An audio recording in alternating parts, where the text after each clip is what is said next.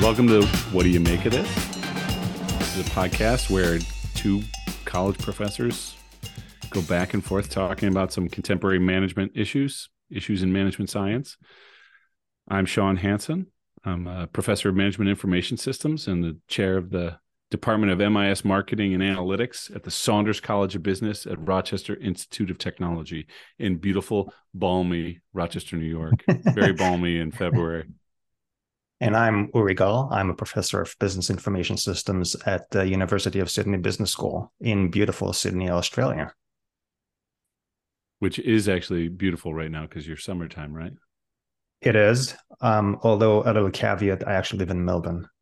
So this is coming to you straight from Melbourne, Australia, even though I work in Sydney. Is the climate any different between Sydney and Melbourne? It is. They say Melbourne is a bit more European in its climate. It's definitely less consistent than Sydney. So we get warm days that turn into cold days, and we get like winter, spring, and summer in the same day. That's good. Yeah, it fluctuates a lot. Yeah, and in your neck of the woods, it's pretty miserable 9 months. It's quite cold. Well, it's not miserable. It's if you're a winter sports kind of person, it's a great time of year. It's just it's quite cold. It's been very mild, but it's quite cold. So now that we've descended into talking about the weather, this podcast is doomed. Yeah, like 2.5 minutes into it, and we're done. No, but I do want to call out one thing. We both, in introducing ourselves, you might have noticed that we are both information systems people by trade. We teach within the discipline of information systems.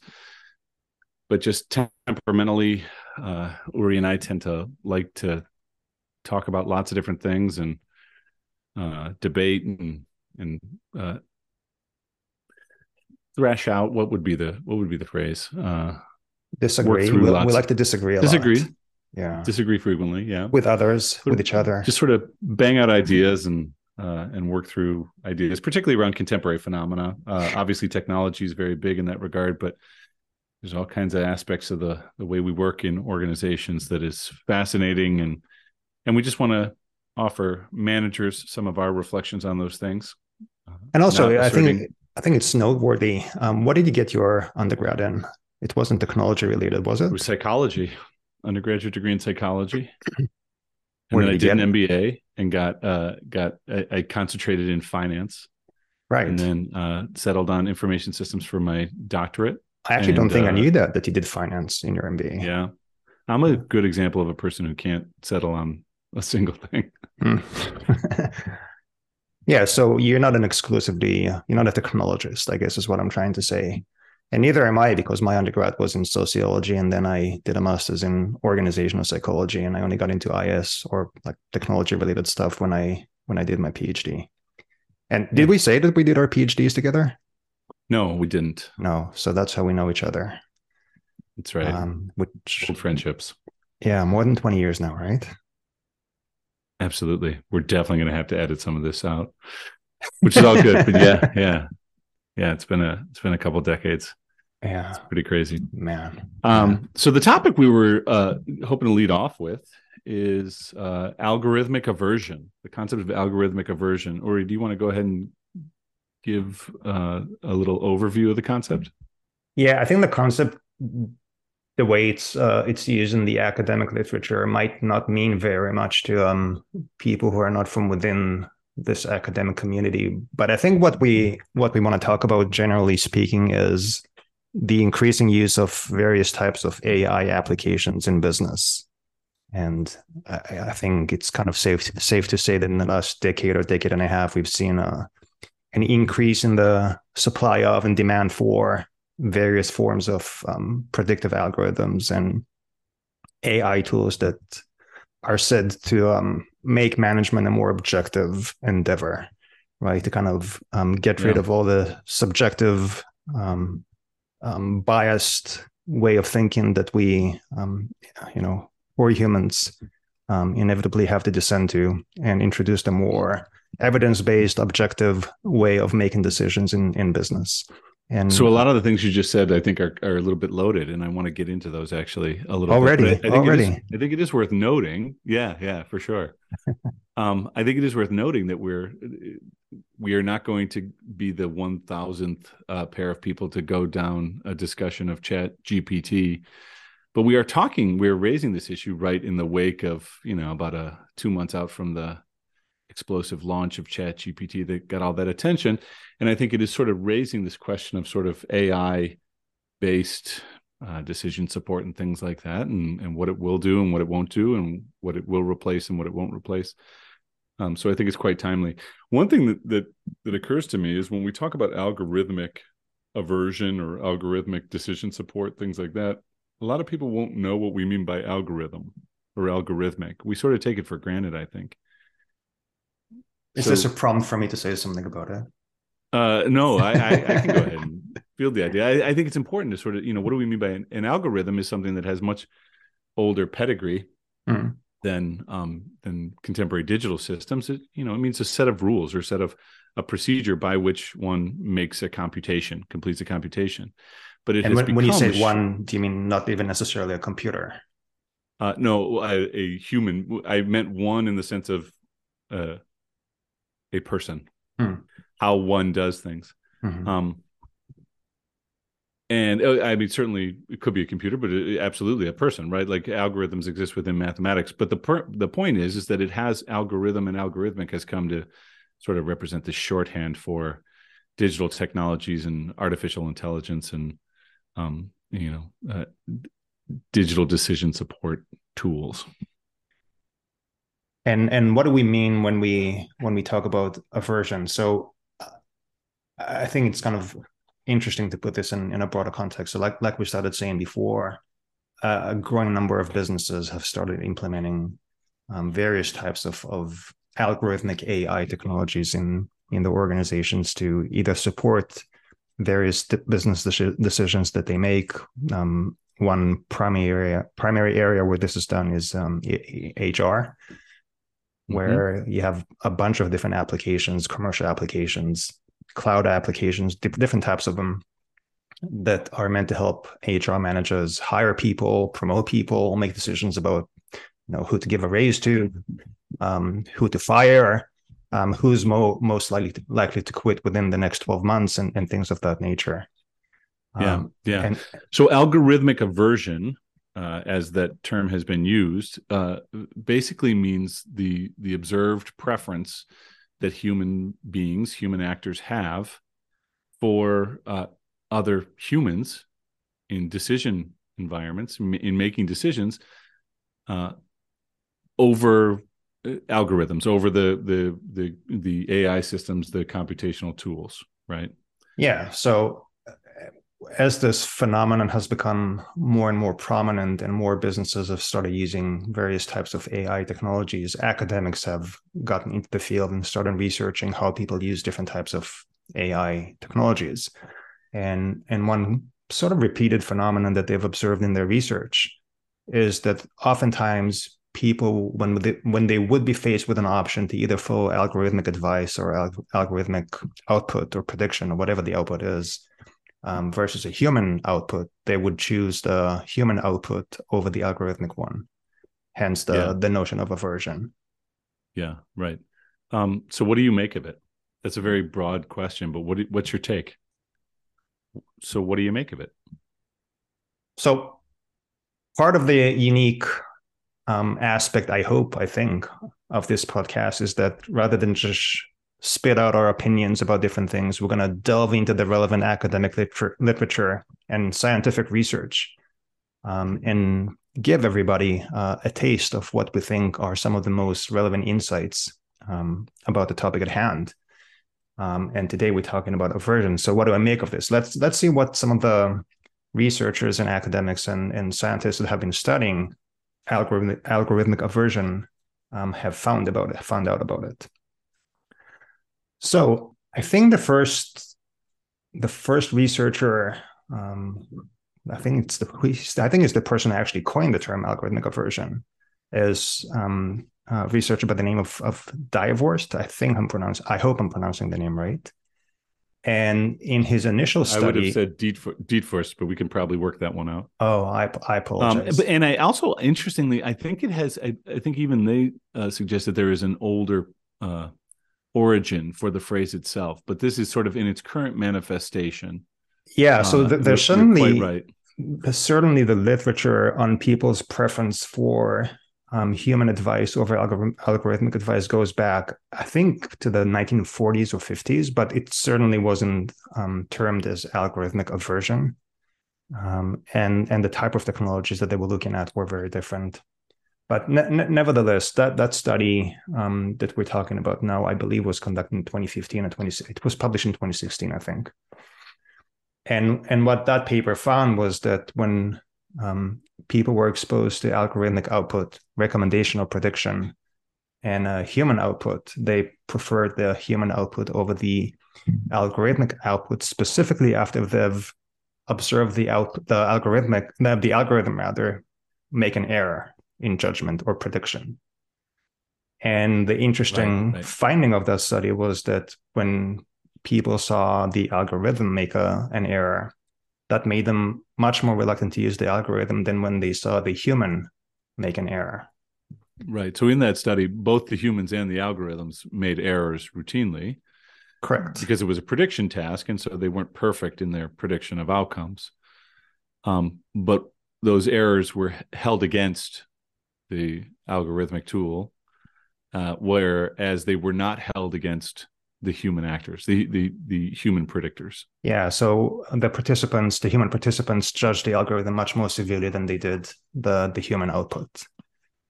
And by judged more severely, we mean they actually put their money where their mouth is, meaning within the study, they were allowed to, subsequent to their initial judgment assessments, they were allowed to then essentially wager on future predictions, whose predictions would they want to follow, and they put their money, their ability to earn additional compensation with the humans rather than the algorithms. So it was, there was an incentive structure that would suggest that they might be biased toward the algorithm, because throughout the study, the algorithms were in fact more accurate always than the humans. And still the human participants chose to side with other human predictors. Was there any element in the study in terms of the interpretation of the results that said anything about the way participants perceived the algorithm versus the humans as one being more? So what I'm getting at is that I believe that they said that the reason people judged the algorithm more severely is that they didn't expect the algorithm to make mistakes. Right. Which I think there's a certain intuitiveness to this, right? Like there's a reason that the phrase "to err is human" is part of our, it's a truism.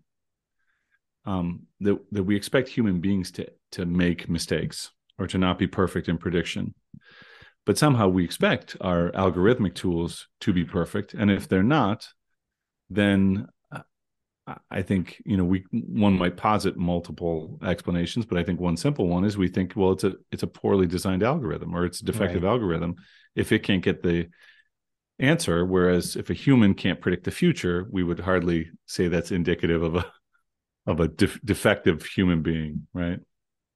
Yeah. And so maybe the choice then is, well, we're not going to wager on a defective human being. Similarly, and just to keep us moving along, there's other studies, some subsequent studies. Do you mean a study by Efendić et al.? Yes. So that study had a similar finding that I think is kind of interesting in a way, because they looked at the response time of the algorithm, and they tested how variations in the response time impact on people's aversion towards the algorithm's output. And they found that, and they compared it with aversion to human output as well. Similar to Dietvorst et al., they also compared, as you said, human to algorithmic performance, and worked in delays in both cases. Yeah. And again, one of the really interesting things is when there is a delay, humans the judgment of humans is increased when there is a delay, whereas judgment of the algorithm is decreased when there is a delay. Yeah. Which again, I did not find that terribly counterintuitive. I think when we see humans take a long time to make a decision, we read into that judiciousness or deliberation, right? Whereas when we have a computer making a decision and taking a long time to make it, we think, who programmed this thing? What's going on with this thing? Yeah, I agree. I don't think it's counterintuitive at all. I think it gets to the same point as the initial study, which is that the way we perceive algorithms is fundamentally different to the way we perceive people, which is not really surprising. And when the algorithm takes longer to produce an output, we interpret this as, whoa, maybe something is buggy in the code here, and we shouldn't trust whatever it is that they're saying. Whereas when a human expert is taking their time to produce an answer or an output, we think, oh, they're thinking really hard about the issue. They must know what they're talking about. Sure. Or even, at a checkout line, right? If you have a human person bagging the groceries and they're taking a hard time or taking a long time, you think, okay, the person's having a hard day. If the machines aren't recording our transactions quickly, we think maybe I need to shop elsewhere. Yeah, that's right.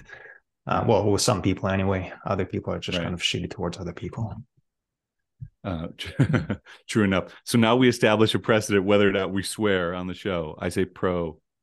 Oh yeah, I didn't even think that you was don't an even issue. Consider shitty to be a swear word. Good. Fair Not enough. even that, but yeah, I didn't even think that was something that we needed to discuss. I just thought it would. Well, certainly we swear enough in our regular conversations. That's true.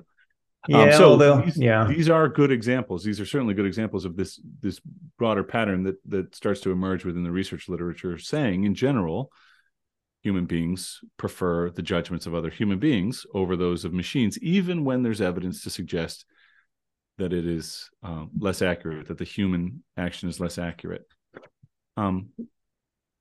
Now, I am unpersuaded. I'm not entirely persuaded of this pattern. Say more, please. I see evidence, and we will get to some research that suggests there might be reason to question it as well. But I see evidence in lots of aspects of our lives where we are more than happy to put our trust in the algorithms, right? When we plug a destination into our GPS and we have our GPS software map the best route, we trust the best route. We assume it knows our shortest route and we take it. Unless you're Michael Scott, it's not a Michael Scott where you're turning into the lake just because the GPS is telling you to turn into the lake. I don't know if you get Office references. You're very good for Seinfeld references. I don't know if the Office references. No, I remember that one. Yeah. But in general, we there's lots of domains in which we're more than happy to trust the tools around us, and there are many instances do it over human beings. Yeah, and there are many instances where we use algorithms without even being explicitly aware that we're using an algorithm. Many people, I'm sure, use Spotify and listen to music without really understanding or knowing what is the engine behind the recommendation machine that puts songs in front of them. So I don't know that there's much of an explicit deliberation about should we trust the recommendations or should we not. We just follow what the algorithm tells us to do.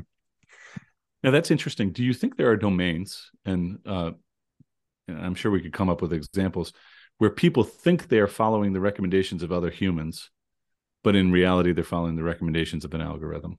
So Amazon, I think, is an interesting case because I believe maybe Amazon, maybe eBay, one of those. It used to be, maybe it still is, I'm not sure, that the actual language that they put on the screen is, this is what other people who bought this product also bought or were interested in. And that's what it recommends to you. So maybe the language is a bit misleading, maybe even intentionally a bit misleading to make people think. Actually, I don't know that that's misleading. It is algorithmic. Oh, yeah. But it is an algorithm driven by the behavior of other human beings. Right? But it emphasizes other people. Right. It doesn't say this is what the algorithm found out after searching through billions of lines of data or whatever it is. Yeah. So it emphasizes the human aspect of it.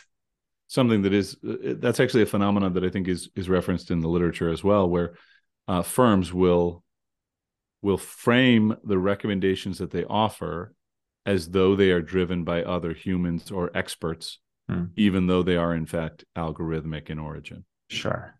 Yeah, and there's this. Now that assumes that even if we don't believe, even if we might question some of the evidence for algorithmic aversion, certainly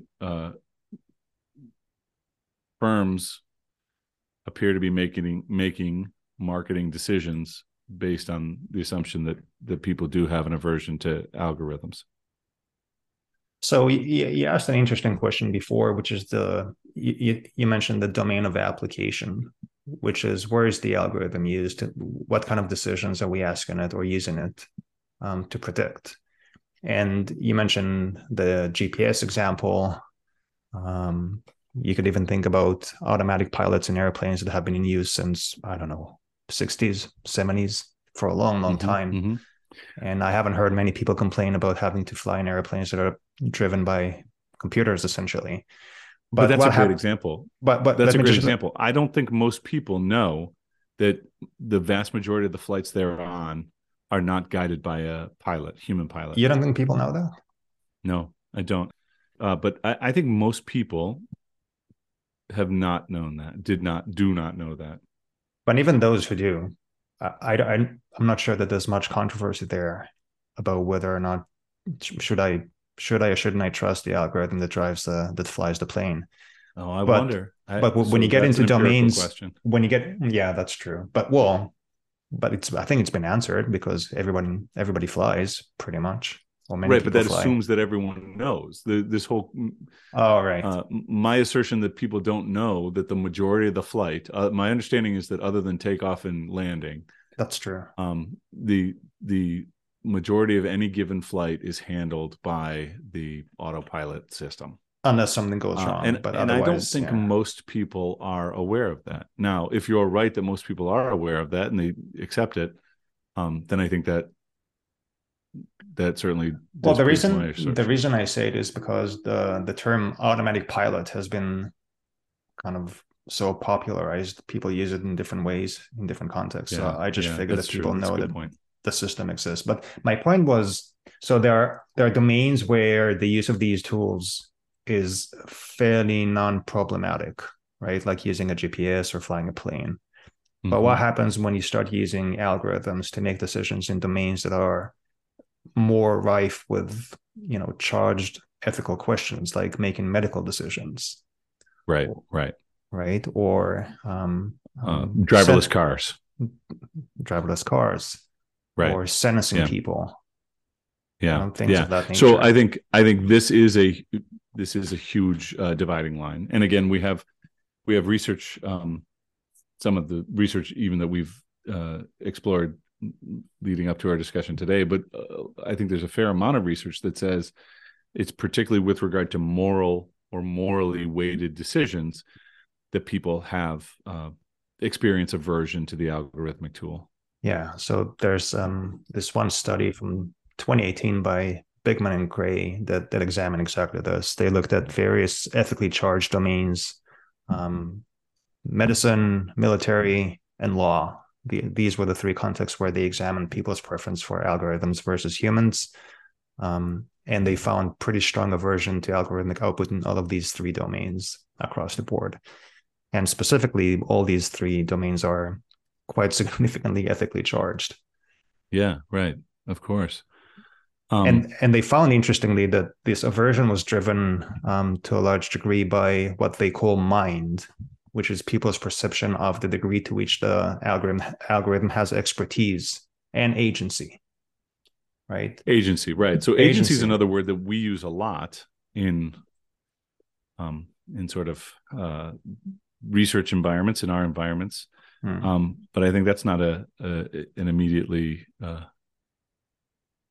interpretable term for most people. So do you want to explain what you mean by agency?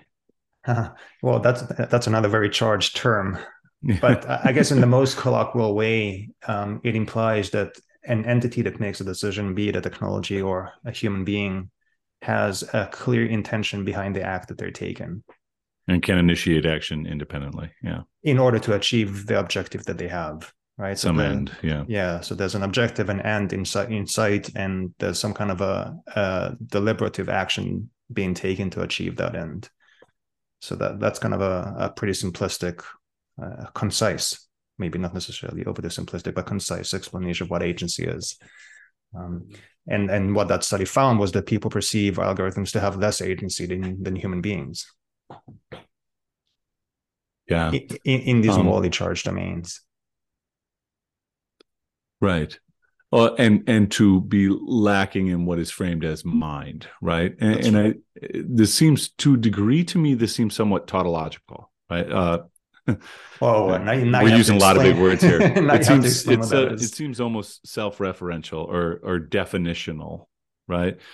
Meaning, did you say that human beings perceive less mind in the algorithm? Well, if you define the mind as sort of human emotional evaluation and moral judgment making, then of course they're going to perceive less mind in the algorithm. It's sort of the definition of the algorithm is that it lacks the human forms of moral evaluation.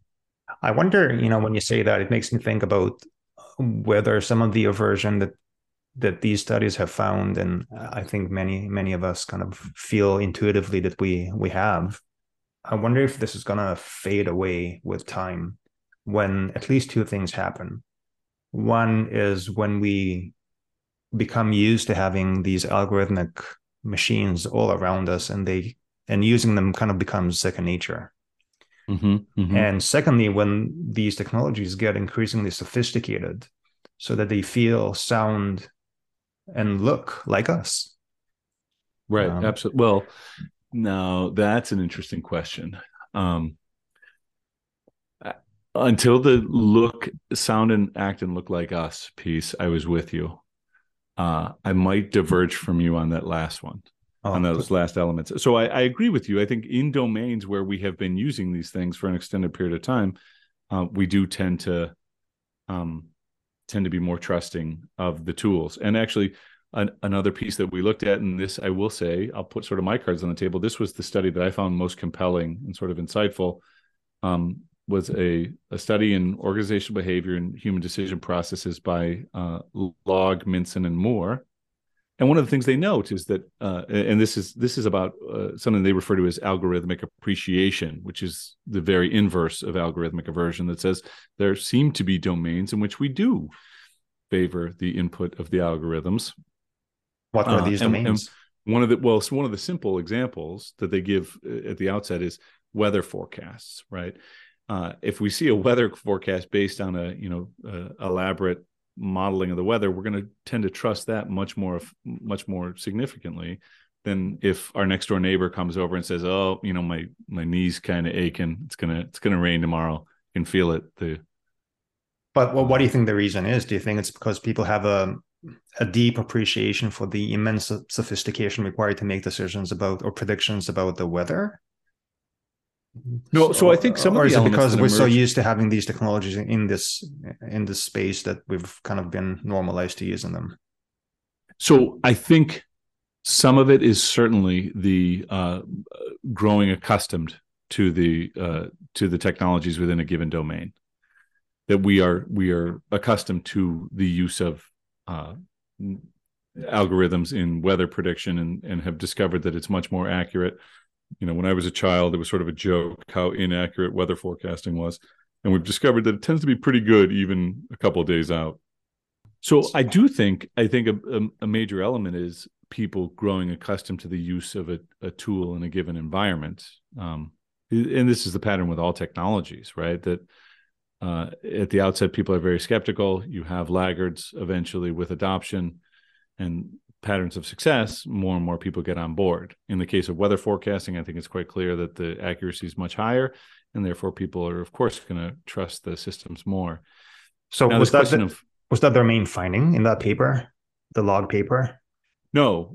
Their main finding was contradicting some earlier patterns of algorithmic aversion, saying that consistently across several experiments, when given the option to choose advice from either an algorithmic advisor or a human advisor, their subjects chose the advice of an algorithmic advisor, algorithmic tool.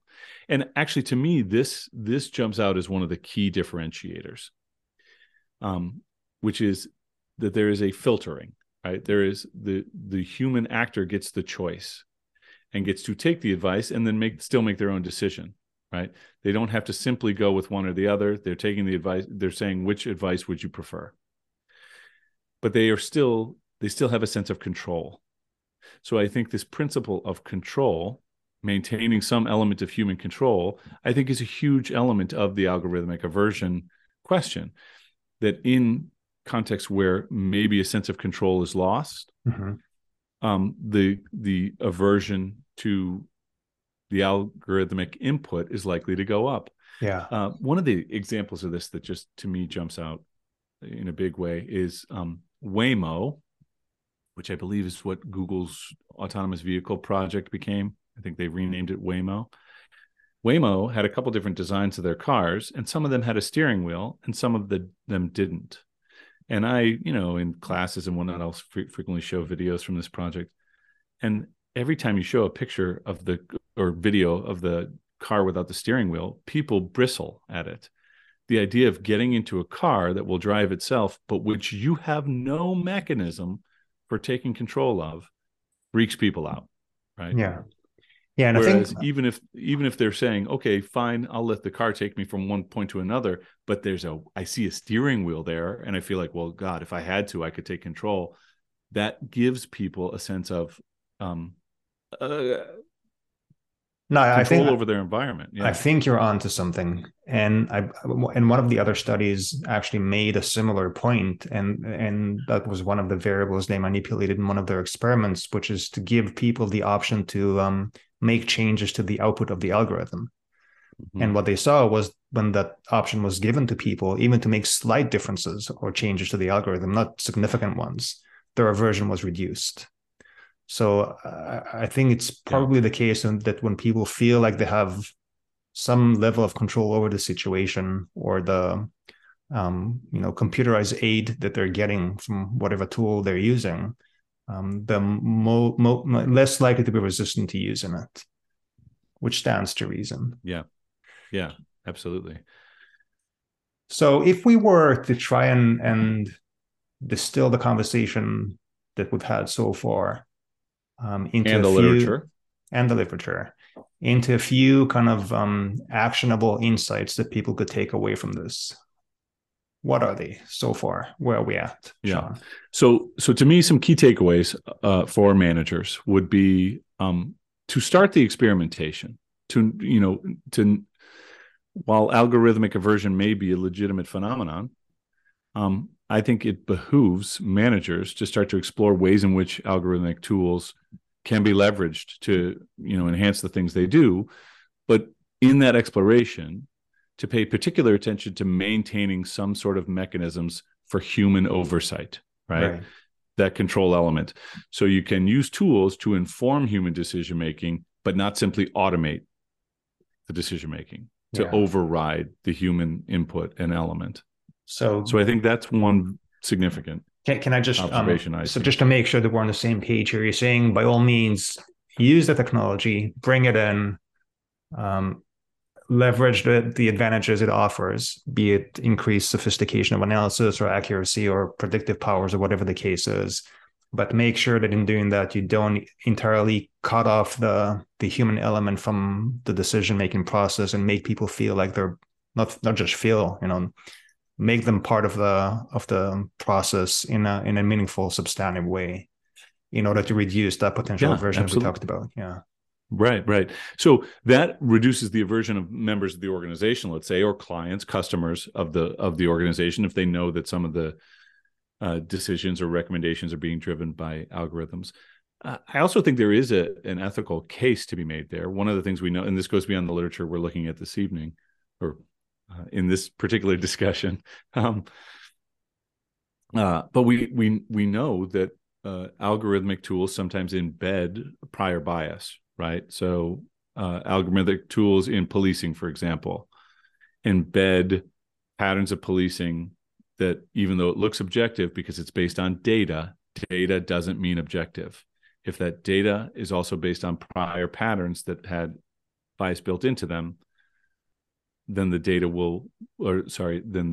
bias will replicate itself and will embed itself in those recommendations. And so I think there is an ethical argument to say there should be a human oversight mechanism maintained as we start to explore and adopt these tools. So there's both a practical and an ethical imperative to having human oversight and active participation in the decision-making process, even when you do have these technologies in place. Right, right. Okay. And I think a second important takeaway for me is that these questions are particularly important around morally intensive questions, right? So we see that very clearly, that that's where the aversion is greatest, when it's something that deals with sort of ethical dilemmas, or could potentially deal with ethical dilemmas. If it is, guiding simple, relatively simple things like predicting the weather, we're much more likely to trust it. If it's going to, inform how a physician develops a treatment plan for her patients, then that changes the dynamic altogether, and certainly raises the level of algorithmic aversion, which I think for managers means think about the types of applications that you're proposing to use these tools in, and if there is a significant ethical dimension, then tread with caution. So this brings up an interesting point to me, which is the literature that we've discussed so far. And in fact, I think the vast majority of literature studies that have been done on this phenomenon, aversion, treat aversion as an obstacle that we should overcome. Right? Some of them say it explicitly, others implicitly they say, the output of the algorithm is demonstrably better, more accurate, more objective, because the algorithm doesn't get tired. He doesn't know that this applicant went to school with them, and therefore they want to do him a favor and bring him over, or whatever the case is. Right? The algorithm is it's a workhorse.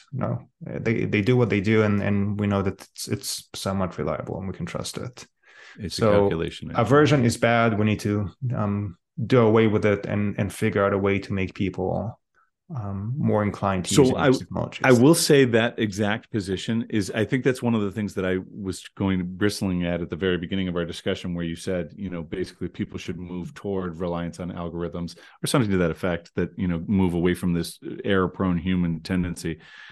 And that is embedded within a lot of the literature, this assumption that really we should, almost normative statements, right? Statements of what we should do. We should rely on the algorithms because we get higher accuracy. And even though I don't doubt that assertion that the algorithms are more accurate, I kind of bristle at it individually. And maybe that's my own algorithmic aversion. But this assumption that the machines are always going to make the better decision or lead us to the better outcome, it seems specious to me. So let me try and cast more content into it, because I think I agree with what you're saying. One thing that this literature says in one way or another is that we need to do away with human intuition, because human intuition is not reliable. We cannot trust it. It's based on cognitive shortcuts. And like we said before, people are inherently subjective, and we cannot be trusted to make good objective decisions over time. We just Is there a difference between human intuition and human judgment? I think judgment can be the product of intuition. Okay. But anyway, that's a discussion we can have another time. But okay, fair enough. I think. But the point I was going to make is that intuition, with all its problematic aspects, and keeping in mind that it's not necessarily objective, whatever that word means, we can unpack it later maybe. There's something to say about intuition. And to me, and by the way, this is backed by a lot of research that dates back to, again, the 40s and the 50s. It is an expression of extremely profound expertise in a given space. Mm-hmm. So, the most obvious, maybe the most famous example that people use to demonstrate this point is chess masters. Because when you ask a chess master to reproduce and try to rationalize why they moved a certain piece in a certain way, oftentimes they wouldn't be able to give you an explicit explanation, because it was an intuitive decision that they took. And you can't just verbalize the parameters that you relied on to make that decision, because it's so deeply embedded within you, within your brain, and the way that you think, and sometimes even patterns of behavior, depending on what the expertise is. If you think about an expert musician, right? And why did you move your fingers in a certain way to produce this sound on your violin? There's no way that an expert would be able to reproduce what they did and explain to you why they did this vibrato this way and not the other way. It's something that's so deeply embedded in our brains and in our bodies that we cannot explicitly verbalize this. Yeah, sometimes it gets captured with phrases like muscle memory, which is muscle memory, or being not in a flow. very scientifically, yeah, right.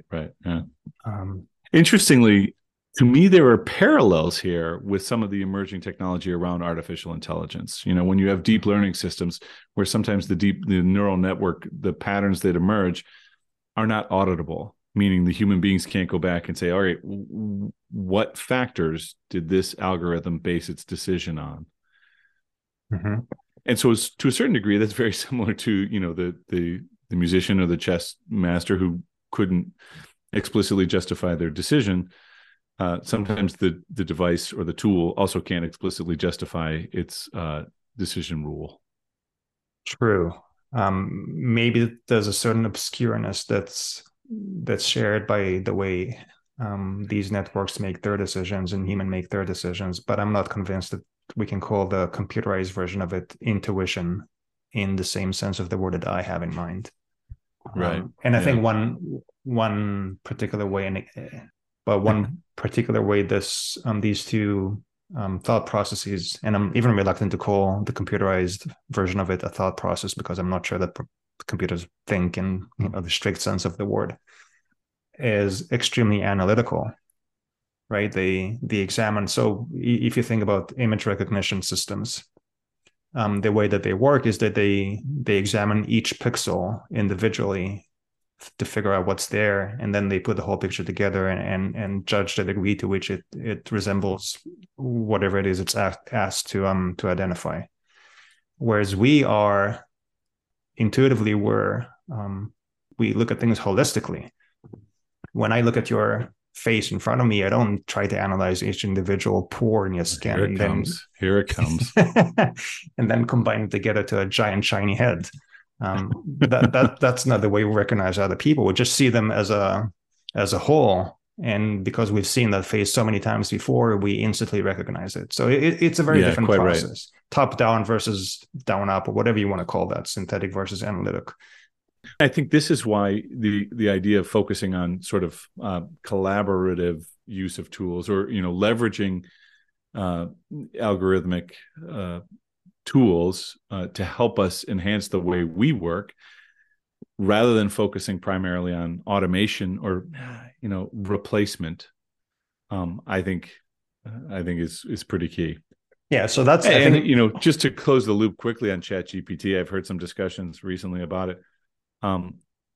Where the tool makes absolutely silly, absurd mistakes, and that's the kind of thing that if my students next semester think that they can simply use the device to use the ChatGPT to write their essays, I'm gonna find you. I'm pulling a Joe Biden. I'm leaning in and whispering.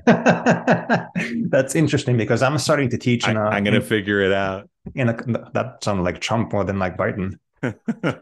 I'm starting to teach in a couple of weeks, and I've been kind of wrecking my head about how do I tackle this, because some of my main assignments is an essay, a take-home essay, and how am I going to keep my students from using ChatGPT? But that might be an interesting point. You can use it, but be aware that you might be spewing out complete nonsense.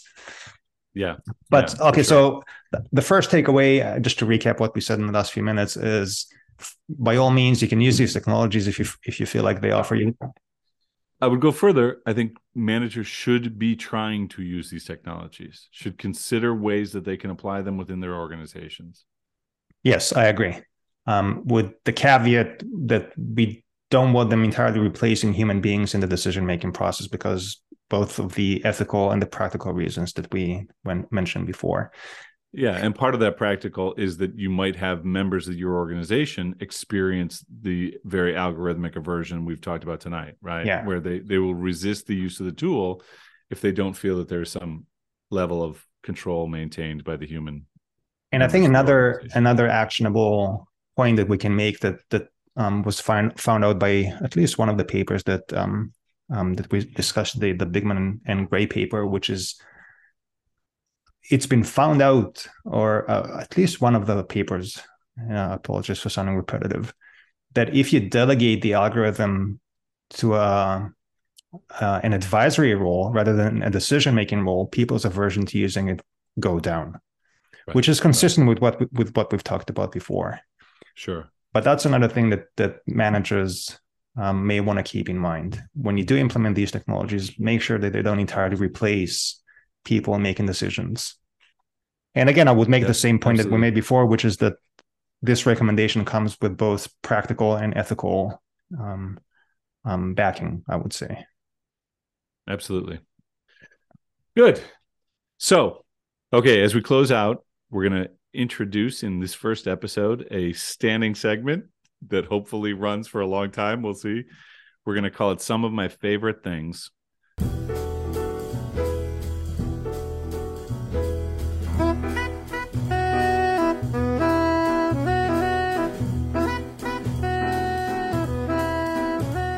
In this element, we're just going to talk about offer some of our recommendations for things that people might want to check out. Each week we'll cover a different category.